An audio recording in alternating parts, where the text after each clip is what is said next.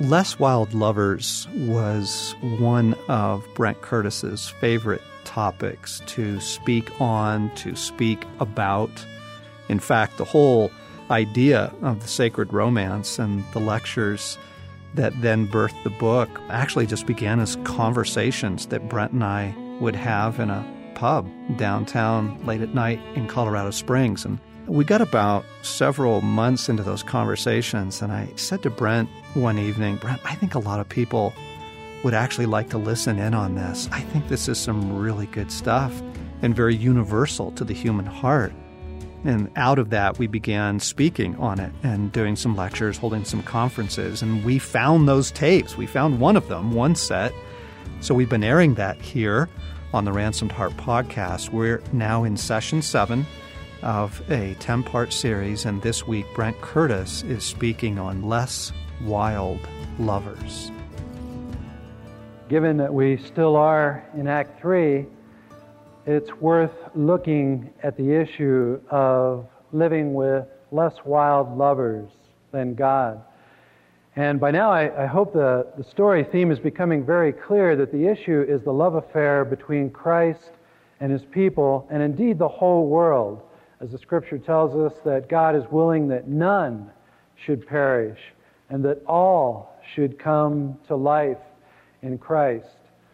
And yet, because we do live under the hail of life's arrows, and because we do live under the interpretation of those arrows by the evil one, the enemy of our souls, we tend to forget the story. In the time of our innocence, when we were young, Luke's age, John talked about his son Luke, a real character. And I use innocence not to mean sinlessness, but just before our experience with the arrows crystallized into a way of life, which is the false self. In our innocence, we trusted in good because we hadn't yet been overcome by evil. Like, think of the little girl who runs joyfully to her mother and father with crayon scrawl and says, "Look, Mommy and Daddy, I drew you." There is no thought in her mind of, "I wonder if my portrait is done well enough for Mom and Dad's acceptance." It is just given with joy and given with pleasure, right? Or the little boy who comes to the supper table and his face is still full of the day's adventure down at the creek that runs behind his house where he's fighting dragons with his wooden sword, and his only props other than that are a broken cap gun that hasn't worked for years. And already he's planning the next day's campaign against the bad guys, and you can see it on his face. My younger son often has that look. He just turned 8 not long ago. Most of us remember the time of our innocence as a haunting. It calls to us unexpectedly in the words and melody of certain songs, which in the words of a friend have become the soundtrack of our lives. No matter how old we get, that music is always the music that speaks to us. The music that my younger sons think is so stupid and pathetic already at their sophisticated ages. Sometimes it comes to us in the smile of a friend or the laughter of our children or their tears. Sometimes it comes in the calling to mind of a mischievous face that still believed in joy, the smell of a perfume, the reading of a story, or the reading of a poem. However it comes, the haunting inside of us, the haunting that comes out of that desire for things that we really hoped life would be all about as kids, often brings with it a poignancy of ache, doesn't it? The sense that we stood at a crossroads somewhere in our past and chose a turning that left some shining part of ourselves, maybe the best part, behind. Left it behind with the passion of a youthful love or the calling of a heart vocation that we didn't pursue, or simply in the sigh of coming to terms with everyday requirements of life. Whenever I hear the old Frankie Avalon song, Venus, my soundtrack, I see the blue eyes and dark hair of my first teenage love, Kathleen McMurray. She was a goddess who just happened to attend Immaculate Heart of Mary Academy in northern Idaho, where I was also enrolled as less than a god. I would see her coming down the hallway and just be speechless. My 12-year-old and I had a great talk about this week. He has his Kathleen in his 6th grade class, girl by the name of Becky. And I said, well, what do you like about Becky, Drew? And she said, well, she's got these eyes that you can see from all over the room. I don't know, Dad. It's something about them. She used to be just my friend, and I could talk to her real easy. But all of a sudden, I started liking her. And now everything I say sounds real stupid when I say it. I thought, welcome to the years of torture called romance. But I remember standing under the mistletoe with Kathleen one Christmas, and when I was a sophomore, we got kind of shoved there by some friends, quote unquote, that knew I liked her, and I was too shy to kiss her, and I have regretted that ever since. I called her a few months ago, in fact. Hadn't spoken to her in all those years. She's now getting ready to be a grandmother. I don't know how she could dare do that on me. Very pleasant, warm conversation. But the haunted memory of her is gone. Our family moved not long after that mistletoe incident, and I thought back then that I had kind of lost the romance when I lost Kathleen. I'd never heard C.S. Lewis's words that would have been so helpful back at that time, those teenage years. Lewis says this, the romance we're looking for is not in the people or places. It only comes through them. And what comes through them is longing. They're not the thing itself. They're only the scent of a flower we've not found, the echo of a tune we've never heard, news from a country we've never visited. Do you begin to feel the whole thing of desire that begins with romantic love of a young boy, but somehow goes much deeper and further than that? Only most of us never know that. All of us have points of contact, those geographies where the transcendence of the romance seared our hearts, whether it was your Kathleen or your John, or a place that was kind of the Camelot of your growing up years. For some of us, it's the fragrance of lilacs from our old neighborhood brings that back. And from others, the salt air and seagrass where our families vacation by the shore, and those special times and special friends. For some, it's the sound of angry voices, again, through our parents' bedroom wall, or the memory of trying to win our father's attention from the evening newspaper. Whatever our memories are, these things are captured in our hearts and return to haunt us whenever we go back to their heart locale. At the end of the movie, a river runs through it, which is the story of two young boys, true story, whose father was a Presbyterian minister in Montana, went where their house was this summer in Missoula, and visited the church where Norman McLean's father preached. But they found the romance in this connection with their father and fly fishing, and just the beauty and the grace of that. And the older son, Norman, is standing in the river that they fished in as a young boy towards the end of his life. All of his family has died, and he's remembering back to all that was there. And he says this, now nearly all those I loved and did not understand in my youth are dead, even Jessie, my wife. But I still reach out to them when I am alone in the half-light of the canyon. All existence seems to fade to a being with my soul and memories, and the sounds of the Big Blackfoot River, and a 4-count rhythm, and a hope that a trout will rise. I am haunted by waters. Does this haunting within us all, when we're carried to those places, whatever they may be for each of us, have anything to do with the spiritual life or with God? There is a depth of longing within each of us, as John has been saying, that is the desire for nothing less than the deepest kind of intimacy that we can fantasize about in our best fantasies. There's a scene in Paradise Lost where Adam, before the fall, is talking to Raphael, the angel that has come down to kind of check and see how he's doing. And Adam basically is saying, gosh, Raphael, Eve and I have just been together in all the sense of that word. What do you have in heaven to compare with that? And Raphael blushes somewhat in Milton's description and says, well, physical love is good enough for you now, Adam. We in heaven have something far deeper which is not time for you to know about. Wow, I wonder what that could be. We have the desire not only to see beauty, but be merged with it. You know, in all the Mafia, the Godfather movies, there's the guy living in the small story of organized crime, but he's got enough money to buy himself what? A beautiful woman to drape on one arm, maybe on both arms. A beautiful house by the sea with beautiful gardens, a beautiful view. His attempt to merge himself with beauty in the only way he knows how.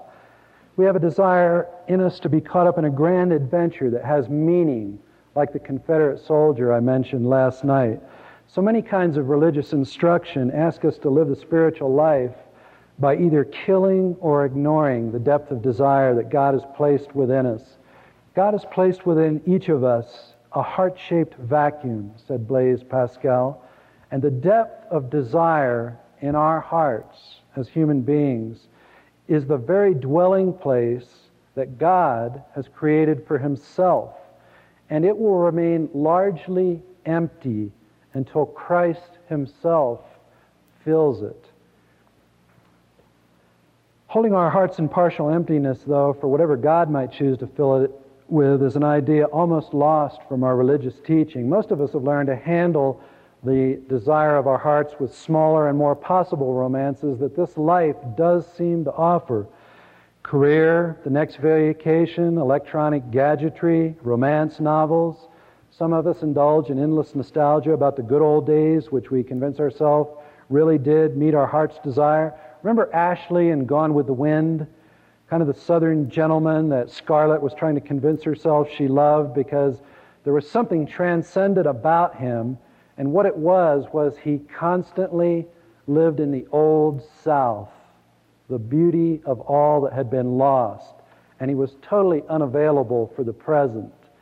But by the time Scarlett figured that out, it was too late. Or there's some of us try to forget the past and jam the future all into the present, like the adrenaline jockeys on the Mountain Dew commercials. Been there, done that. One time or another, though, most of us forget the haunting altogether, or we try to, because it just threatens to cripple us for the things of everyday life that we feel like need to be done. Not long ago, a good friend of mine was here from New Jersey. He's a pastor back there. And he had been out on vacation a week when we were talking. He'd been out to California on the coast. He said, for the first time in my life, standing on the coast of California, I knew that the beauty all around me was more than just nature. I knew it was God wooing my heart. And by the time he came to me in Colorado to go up in the mountains and hang out for a few days, he was just saying, and he's saying this with tears, I am so in touch again with the depth of my heart that I forget about in everyday life. It just doesn't seem like I can hold on to it and do what I need to do, being a pastor and a father and a husband and all the things that go with it. And he has a poem on his office wall, one of Robert Frost's poems. And he said, I hang it there because it reminds me that I so often live without this part of myself that's been lost. Robert Frost's poem goes like this. Nature's first green is gold, her hardest hue to hold. Her early leaf's a flower, but only so an hour. Then leaf subsides to leaf, so Eden sank to grief. So dawn goes down to day, so nothing gold can stay. For so many of us, that just describes so well what we feel has happened to that shining something, the shimmering self that Buechner has talked about. We all, to some extent, take that and something that wanted to connect as children, even in the midst of all the confusing things going on in the adult world, that something that later swirled in our hearts when our particular Kathleen was around, amidst all the confusion of sexual passion and our longing for heart intimacy and how to handle that as a teenager. We take it and we push it through the loneliness and the ache and the turmoil of life, through various stages of disconnection and hardness to another abiding place, a kind of resignation. Something inside of us says, this is the way it is, like John on the curb so long ago as a young boy. I'd better learn to deal with it. And thinking that Act 3, Scene 2, the fall, will go on forever, we lose heart.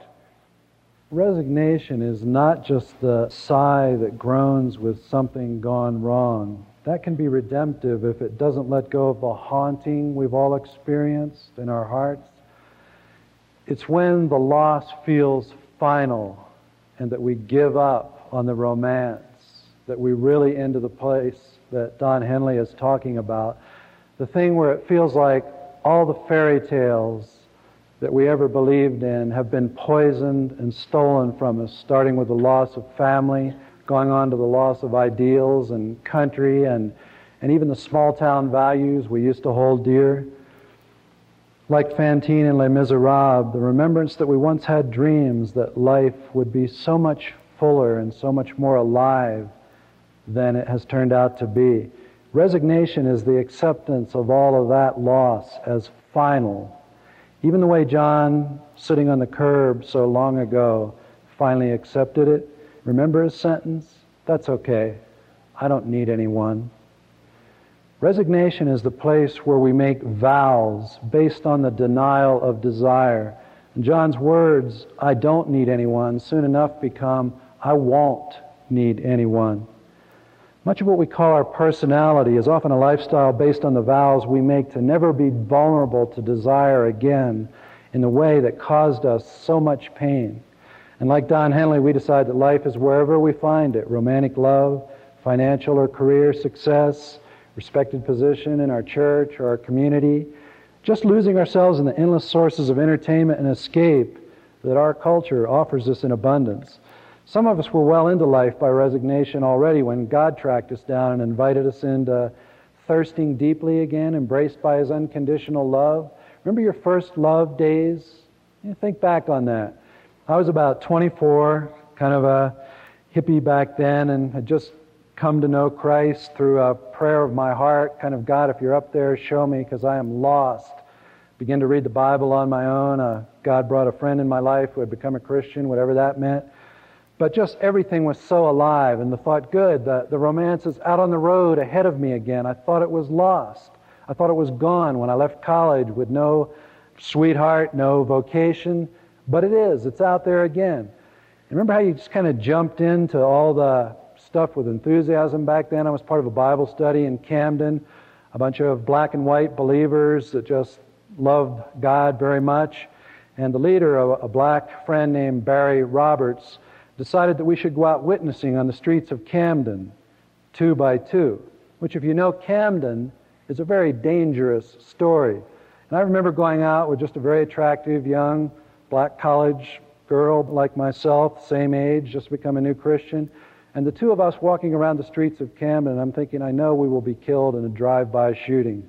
Once anyone sees, a black male, a white female, when there was so much racial strife and hatred going on back then. But we would go and talk to people about Christ, and amazingly, people would cry, people would talk about they had given up on their faith and renew their hearts to Christ, and it was a wonderful time.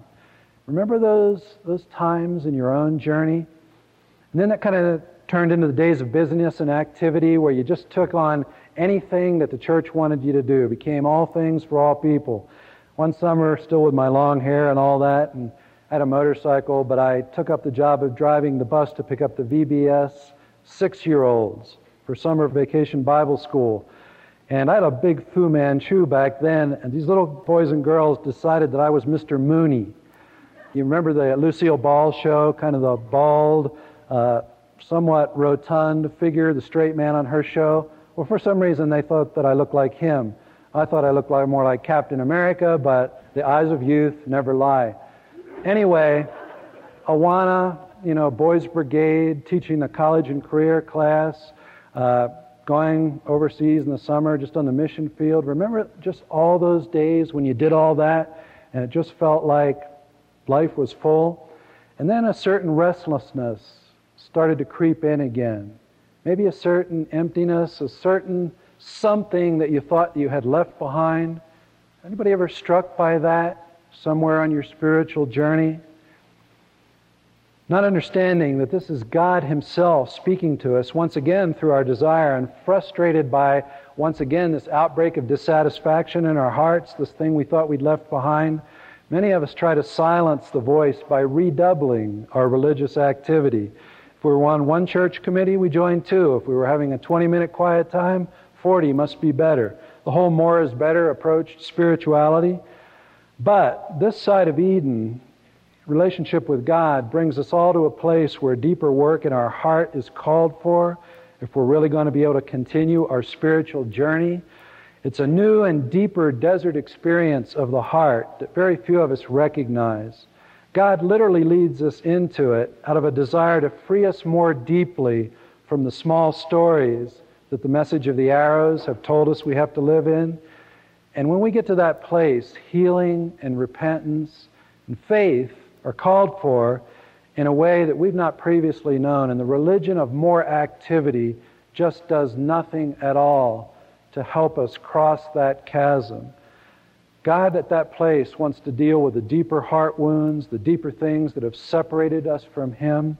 In fact, He says in Isaiah, I'll go before you and will level the mountains. I'll break down the gates of bronze and cut through the bars of iron. I'll give you the treasures of darkness, riches stored in secret places, so that you may know that I'm the Lord, the God of Israel, who summons you by name. God's imagery there makes it very clear to us He wants us to go on a journey. And we thought we were home, right? That now we could start life the way it was really meant. Still, that's not terribly frightening. Most of us know that the Christian life is about a pilgrimage of one kind or another. What we haven't sometimes thought about is what kind. The line separating good and evil passes not through states, nor between political parties either, but right through every human heart, says Alexander Solzhenitsyn in the Gulag Archipelago. Not realizing it's a journey of the heart that God is calling us to, many of us make a crucial mistake at this place in our life, this restlessness, this boredom sometimes, this emptiness that seems to have come back. We stand at an intersection of two different highways. One is the highway of the heart. We look down it and we see it take a quick turn and it seems to disappear almost immediately, and we can't see where it goes, but there seem to be a lot of ominous clouds in the distance. And it's terrain very few people in our lives have ever shown much interest in going with us on, much less volunteering to actually take the journey. And standing still long enough to look down that road of the heart and of things going on inside makes us aware that it may involve dealing with forgotten disappointment and old wounds that have never healed. A sense that we have to go back and address some of the wounds caused by the arrows. There's a great film out now, except that it has a lot of profanity in it, but it's still a great film, called Good Will Hunting. It's about the story of a young boy who just lives in this blue-collar neighborhood in Boston and works as a janitor at MIT, but he's brilliant. One day the professor puts up an equation on the board nobody can solve, and he just does it while he's sweeping the floor. But there's something that's happened in his heart, something in the past that won't let him leave the safety of the old neighborhood and his few friends. Something, a wound that has to be addressed. And as the film goes on to portray, Robin Williams comes in and journeys with him in his heart back to that place, to where he is literally stuck in his heart. And like Will, all of us feel the weight of things gone wrong when we try to take a step down the highway of the heart. The things going on inside that are so confusing, we don't know how to put words to, sometimes feeling like depression or even terror. We'd rather look around at that point for a book or a tape that might give us some direction from travelers that have passed the way of the heart before us. But when you read heart books, they all seem kind of vague and rambly, and even suspiciously kind of new agey. They say things like, each heart has its own turns and overnights. Only God knows where your road leads. Come ahead. Journey's purifying. The destination is good. Not very helpful, right? What does that mean? Faced with that kind of mystery and irritating vagueness, we look down the other highway that's moving away from the intersection, and it runs straight as far as the eye can see. The first night's lodging is clearly visible in the distance. Each mile's carefully marked with self-help books that promise success if we'll just follow the right formula. 3 steps, again, to a better quiet time, 5 steps to better communication in marriage, and so on. The road maps that these agents of agnosticism, which is I think what they really are, the road maps they provide, though, assure us that we don't need heart baggage on that journey, and it would only be in the way. They say things like, think on what's good, think on what's present, don't think on the bad, go ahead, taking those verses very much out of context. Well, feeling like this route is being booked by much more efficient travel agents, we strike off down the highway of discipline and duty with confidence, and all goes pretty well for a while, sometimes for years, until we realize we're not feeling much anymore. We find ourselves struggling to weep with those who weep, or even rejoice with those who rejoice. And we don't want to look people in the eye because they may want to engage us. Nothing inside feels very much engaged. And our passions, if we can find them at all, begin to show up in inappropriate fantasies, and which our culture provides with us endless opportunity to indulge. Fantasies interspersed with depression and boredom and anxiety and anger that we thought we'd left behind years ago when we started the Christian journey. At that point, we come to realize, everyone, that our hearts have stolen away in the baggage, and they are taking the journey with us, but under protest. Some of us are still religious enough that morality matters, but willpower is the best thing that we can bring against it, and our hearts refuse to be killed. The best we can do is kill it well enough that as long as we're busy, we don't have to listen to the voice down there. Anything quasi-redemptive will do. At least we look like we're still believing on the outside. Some of the rest of us try to give our heart a life on the side. We decide the deadness is too high of a price to pay, so we try to get ourselves a hobby that soon begins to feel like an addiction. But nonetheless, either way, heart deadness or heart separation, our spiritual journey comes to a grinding halt because our hearts will no longer go with us. 2 roads diverged in a yellow wood, says Robert Frost in his perhaps best-known poem. And sorry I could not travel both, and be one traveler, long I stood, and looked down one as long as I could to where it bent in the undergrowth. Ironically, having ignored that road that bent in the undergrowth and taken the more clear highway of discipline and duty, we find ourselves years later on our Christian journey at the very same place of resignation that we were at before we came to know Christ. We arrive at the town of Vanity Fair that John Bunyan describes to us in Pilgrim's Progress. It's a city populated with many of the heart companions we'd hoped to leave behind. Actually, deadness of spirit, lack of loving kindness, lust, pride, angers, and many others. Nonetheless, having been out on the journey for quite a few years by now, we figure maybe this is as close to the celestial city as we're going to get. And so we set up housekeeping and entertain ourselves as well as possible at the booths at Vanity Fair, which sell us a variety of soul curiosities and games, endless in their number. Some of them are very good in and of themselves. There's Bible study, community service, religious seminars, political action for worthy and moral causes, service to our church, going out to dinner and a movie. And then there are the hobbies we try to convince ourselves that are eternally transcendent, like, wow, I can't wait to ski deep powder. You know that one? Deep powder is great, but it will not touch the depth of desire God's placed in our hearts. Sadly, perhaps many, even most Christians, live out their days in resignation in Vanity Fair. They don't feel spiritual warfare because there's nothing going on. They're just filling in time. What a sad thought. Our problem, everyone, is still, what do we do with the depth of desire inside of us that God placed there Himself? For many of us, the solution is to both become and take on lovers that are less wild than God. Remember when the Israelites were camped at the bottom of Mount Sinai and Moses had gone up to be with God? The top of the mountain was encompassed in fire and smoke and was literally shaking day and night. The Israelites stayed at the bottom 40 days wondering what was going on, and they said, finally, this is too much. We have got to have a God that we can got to get our hands on here, can kind of understand, collected all their jewelry and made the golden calf, and then worshipped that, because what was going on the mountain was too confusing and too wild. And then to convince themselves they were still wild and crazy guys, they threw an orgy and did that. But that's a picture of what happens. What do we do with all this desire when we don't know what God is doing up on the mountain so many times? The spiritual world, says Howard Macy, cannot be made suburban. It is always frontier. And if we would live in it, we must accept and even rejoice that it remains untamed. But we try and domesticate the best way we know how. None of us lives in a totally black and white world, but I think there are two basic directions that we all kind of tend to take as we're taking on less wild lovers. And the first group of us choose some kind of anesthesia of the heart through some form of competence or order.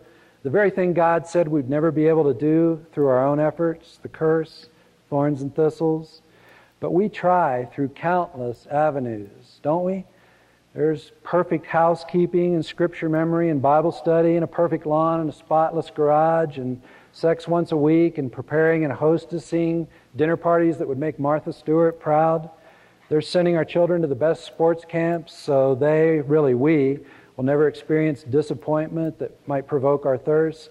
There's formulaic religion that has three-step solutions to everything. There's giving up the dreams of our youth to take the place assigned to us by our parents or mentors. I know a woman who's just a very talented woman and very gifted, lives here in the city, and she has the heart of a poet. All you have to do is sit with her a few minutes to realize, good grief, I wish I could talk like that. But for much of her journey, she just said, I felt like poetry was so useless, so frivolous. I thought I ought to get a job as an accountant, something really useful. And that's what many of her family encouraged her to, in fact, do.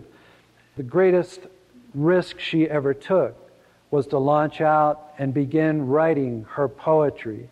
That's what God placed in her. That's the depth of her heart. There's kind of a deal we make with Satan, y'all, when we take on these less wild lovers. We get some control over the unknowns life might bring to us if we followed our hearts.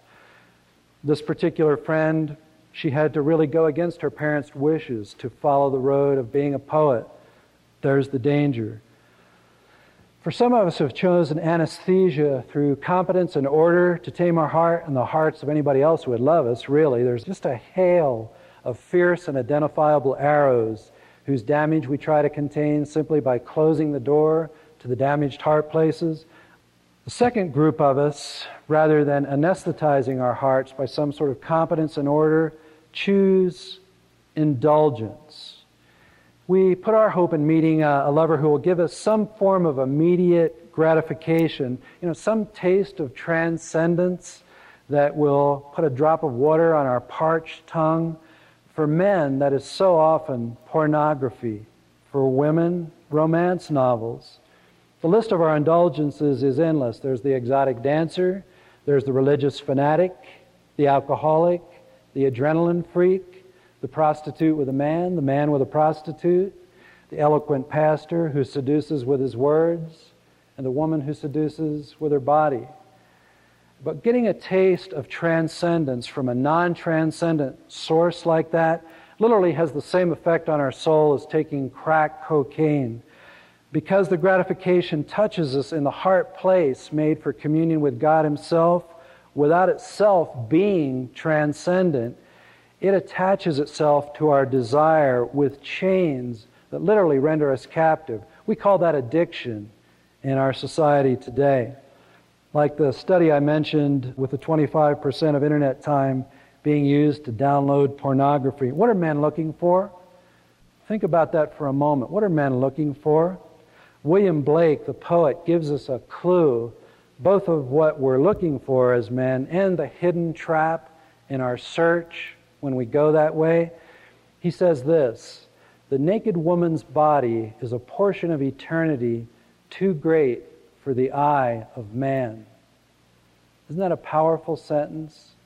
It both tells us that what the man is looking for is something eternal in nature, but he's trying to attach it to a mortal beauty that God has made that cannot be separated from a woman's heart, and it cannot be the transcendent source of our life.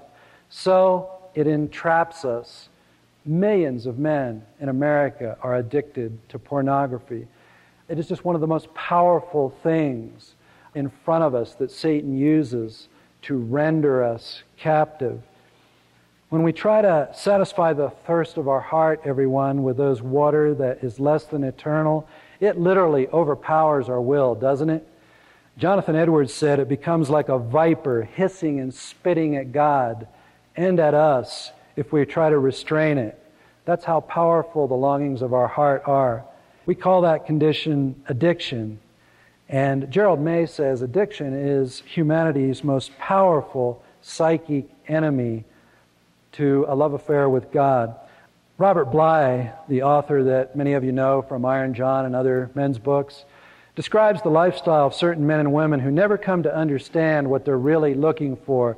They never come to understand what C.S. Lewis told us in his words about the scent of a flower we've never found. Bly says this, romantic love and why it's so powerful. The man sees a woman across the room and knows immediately that it is she, spelled with a capital S. He drops the relationship he has, pursues her, feels wild excitement, passion, beating heart, obsession. After a few months, everything collapses and she becomes an ordinary woman. Of course, for the woman, great power, because here's a man who will literally rearrange his life for her. But it isn't real power. And when he leaves her, she feels insignificant and small, abandoned, powerless. Every man that enters a brothel is looking for God, said G.K. Chesterton. And that's the secret that Satan has hidden from us all so well. The identity of the lover that we're really looking for.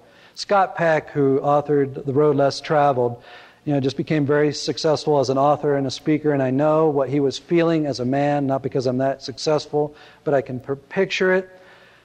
He ended up having an affair after all that, and then wrote another book, and in his book, he writes this: God is the only romance left. It's just so sad that he had to go through the affair to find that out. Life on that straight road, the highway of discipline and duty that tells us we can make our way by the religion of tips and principles of the religion of Mr. Pritchard, it really gives us no wisdom as to what we're to do with the depth of desire God's placed in us, everyone.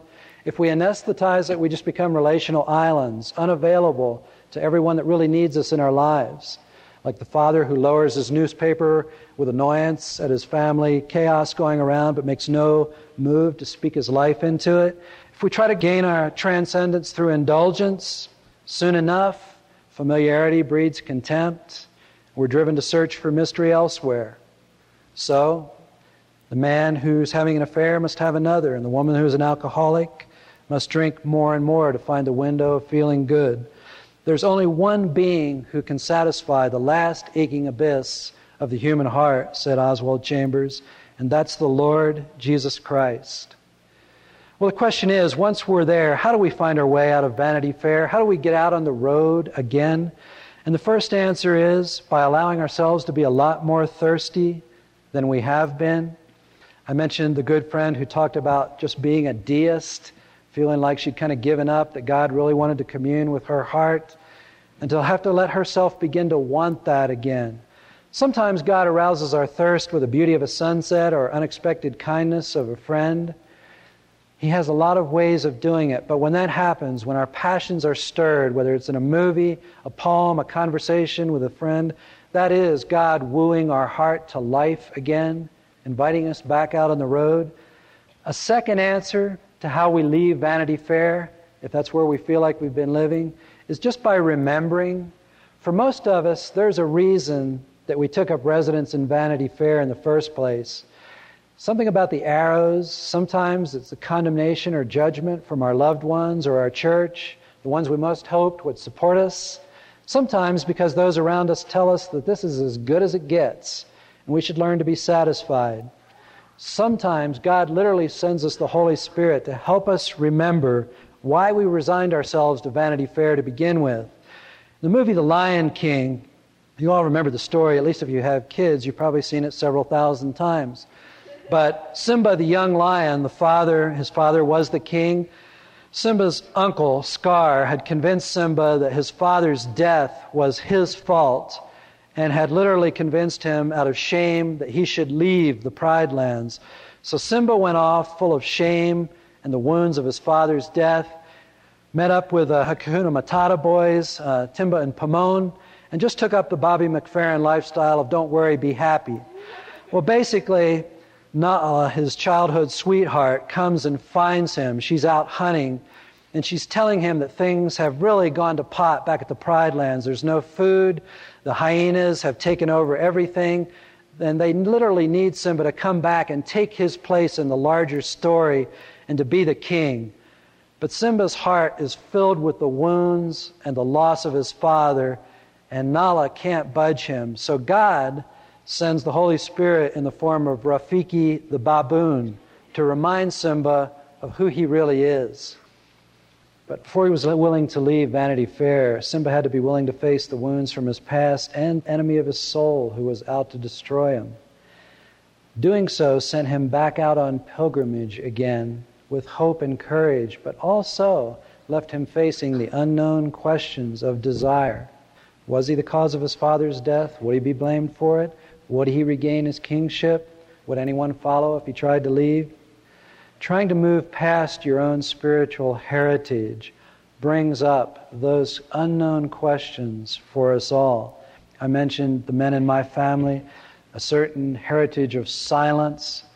Sometimes when I'm speaking, I can feel their silence grab me, and I can feel myself having to fight against it. And sometimes I say, I should just go be a manager of a Target store. That should be my Vanity Fair. Whatever your journey is, whatever the issues of your heart are, George MacDonald describes what we often go through when we dare to thirst more deeply. He says this: it's hard for us to rouse our spirits up. It's the human creative agony. Though but to hold the heart an empty cup, or tighten on the team the rigid rein, many would rather lie among the slain than creep through narrow ways, the light to gain, than wake the will and be born bitterly. Part of the secret to becoming a wild lover again is to be willing to thirst deeply enough so that we're aware of our own emptiness and longing. Remember the old love songs where a boy's sweetheart had gone away for the summer, and he would go down to the shore and stand, or a girl, and wait for their lover's return? That's the picture of holding their heart in emptiness. And the song just wouldn't be the same if the lyrics went, so after his lover left, he went to the local piano bar and found a replacement right away. That just wouldn't be the same. Part of what God asks us to do is choose Him over and against other lovers, and to leave our hearts partially empty at times until He returns to speak to us more clearly. Once we start remembering with that kind of thirst, we're ready for the open road again. We get up, adjust our knapsack for the unknown journey ahead, and something at that point might make us search in our pockets for an old scrap of paper, and on it's the rest of the verse written by the traveler out ahead of us on the highway of the heart. And the words on it always used to bother us when we came across them back in Vanity Fair. Now we read them for assurance. 2 roads diverged in a wood, and I took the one less traveled by, and that has made all the difference. So we strike off down the road feeling much more alive than we have in a while, and we're clueless as to how we're going to face all the unknowns out there on the open highway. But we feel a gladness to be on our way. It's timeless. It's still so powerful where our hearts go when we choose other lovers than God as lover. And the bondages that creates, the addictions, the disappointments, the entrapments, until we turn back to our true love. This is the Ransomed Heart Podcast, and you've been listening to Brent Curtis in Session 7 on the Sacred Romance.